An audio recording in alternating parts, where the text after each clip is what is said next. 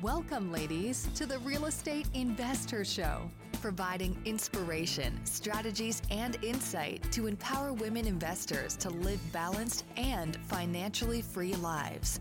Now, here are your co-hosts, Liz and Andressa. Welcome back, ladies. This is Liz. And this is Andressa. Welcome back to the Real Estate Investor Show, Minisode edition. Where the hell are we? We are at BPCON in lovely San Diego, California. And what's really exciting is that we are experiencing what it's like to be building relationships, right? And it's different things for different people. So you have an extrovert here with Liz, and you have an introvert with Andressa. And we're Surprise. We're going to talk a little bit about the power of building relationships, but also how to set yourself up for success when you go to an event, especially with 2,000 people we're at BPCON with, or you go to an event with 30 people. What we're about to share with you. The dream of owning a vacation home can be daunting. From finding the best guests, to the maintenance, to organizing the cleaners after every guest day. With Vacasa, they make that dream into a reality. As a full-service vacation home management company with vacation homes in key destinations across the U.S., they know a thing about how to make owning a vacation home easy and profitable. On top of proactive property maintenance visits by professional local teams, a hospitality-driven booking platform, and around-the-clock support, Vacasa earns homeowners an average of 20% more revenue from their vacation homes. Vacasa is always thinking of ways to simplify the vacation home owning experience by putting your home to work for you. If you're looking to make more from your vacation home, work with the reliable property manager, and finally have peace of mind, partner with Vacasa at vacasa.com/biggerpockets. That's vacasa.com/biggerpockets. Top real estate investors love to talk about how they save so much on taxes. But how are they able to build rental property empires while skirting Uncle Sam? 1031 exchanges. 1031 exchanges allow you to defer capital gains taxes while you sell an investment property, exchanging your old property for a bigger, better one and avoiding the tax man while you do it. And that's where First American Exchange Company comes in. They're the leaders in 1031 exchanges. Whether you're a seasoned investor or just starting, First American Exchange can help you with simple rental property exchanges, complex commercial real estate investments, reverse exchanges, and more. Don't let your taxes eat into your profits. Visit First American Exchange Company at firstexchange.com or call them at 800-556-2520. That's firstexchange.com or 800-556-2520. Keep your money in your pocket and propel your portfolio further at firstexchange.com. First American Exchange Company does not provide tax or legal advice. Consult your financial, real estate, tax, or legal advisor about your circumstances. First American Exchange Company. Safe, smart, secure. So let's start here. Okay. All right. Andressa, you are someone who needs her time and processing and in that introverted sort of style. And so large groups, or quite honestly, any size group. Doesn't matter. Could be a little overwhelming and actually drains you. It does. So let me explain to all of you how it usually works, right?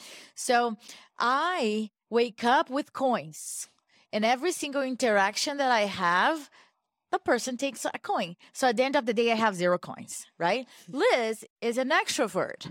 She wakes up with 0 coins. So every interaction that she has, she gains that coin. So at the end of the day, we have a pair, 0 coins, trying to go to bed. And Liz is like, let's go. I am so pumped, right? So I learned how to be mindful of my energy, how to preserve my time. And the way that I do that is that I'm really selected with the people that I really want to build a relationship. So one thing that we did here is that we pre-schedule dinner with a few people, not a lot of people, and we had a good time. And we talk about real estate very little, but the most important thing that fill me up is to get to know the person, what's going on with her, support one another. And that fills me up instead of just talking about real estate and what we're going to do with this economy. Yeah, that's great.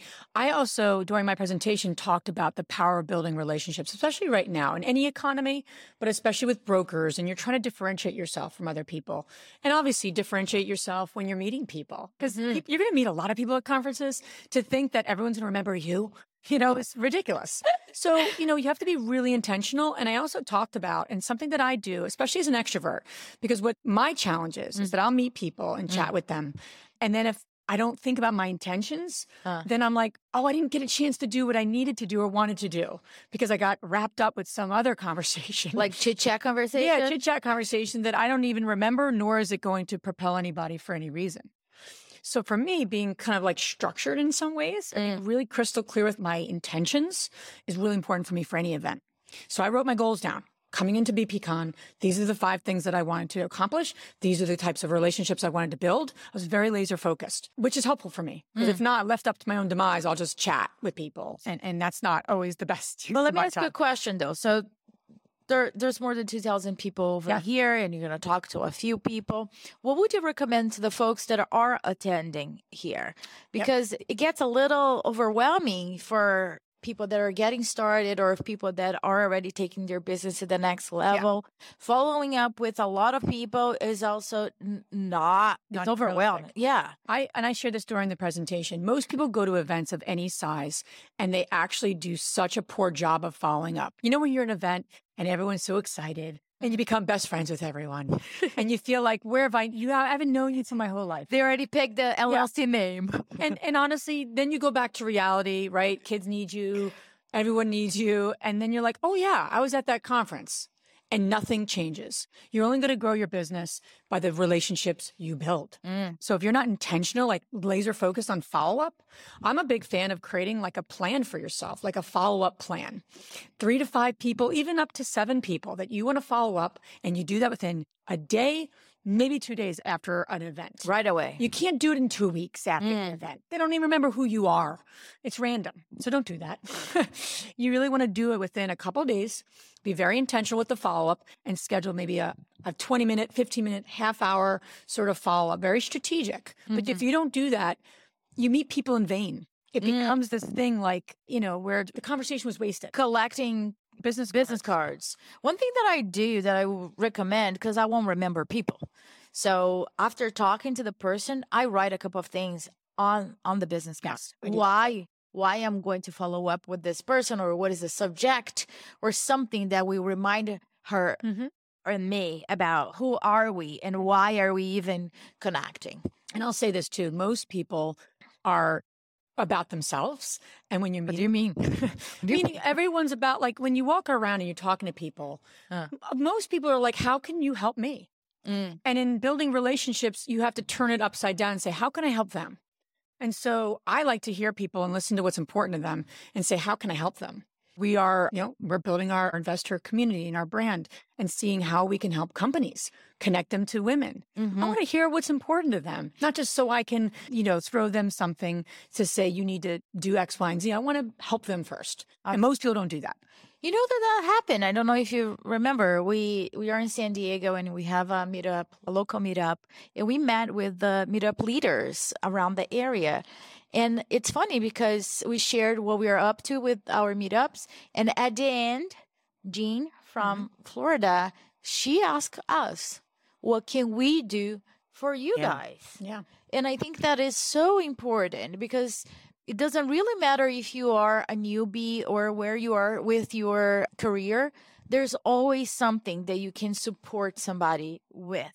And that allows to a deeper relationship. And I think that sometimes people get very superficial. How are you? What do you do? I'm an investor. How many dollars you have? All right, great. Then what else? What else is there? So I think we need like one-on-one for our conversations, starter conversations. Absolutely. And I'd say the last thing too is to always think that you can help someone and someone can help you. And so when you go into networking opportunities, events, conferences, and you have that way, like, who can I help? And where do I need help? And that's the big thing that I think about too, because then you can really set yourself up for success and you be very intentional with helping other people. Those same people may not be able to help you, but someone else at that event can help you for some reason, anything. So I go into events like, where do we need some help? Oh, we're growing our team, or we're doing this. Like, I'm really laser focused on that. And also the power of connections, right? Sometimes we connect with that person and that person connects us with somebody else that they know. So don't just underestimate the conversations that you have with people. And it's really priceless. But I would say for the introverts, schedule alone time. for you to recoup. Otherwise, it won't make it. You literally won't make it at the end. Make sure you're hydrated, you're keeping your time private on the schedule. Otherwise, it is just like you need a vacation from the conference. I'll also say, though, for extroverts, I do get my energy from other people. Okay. And the coins, same thing. I love that. I love that analogy. But I know for me and where I am in my life, I need time by myself, too. And a lot of extroverts get very confused about that because they're like, why do I need time to myself? I just want to be with people. But I know how success looks like to me. So if I'm giving my energy, which pumps me up all day, at the end of the night, I can't go out for that additional, happy hour or whatever that is. I really need to shut my brain down too and just have some quiet time.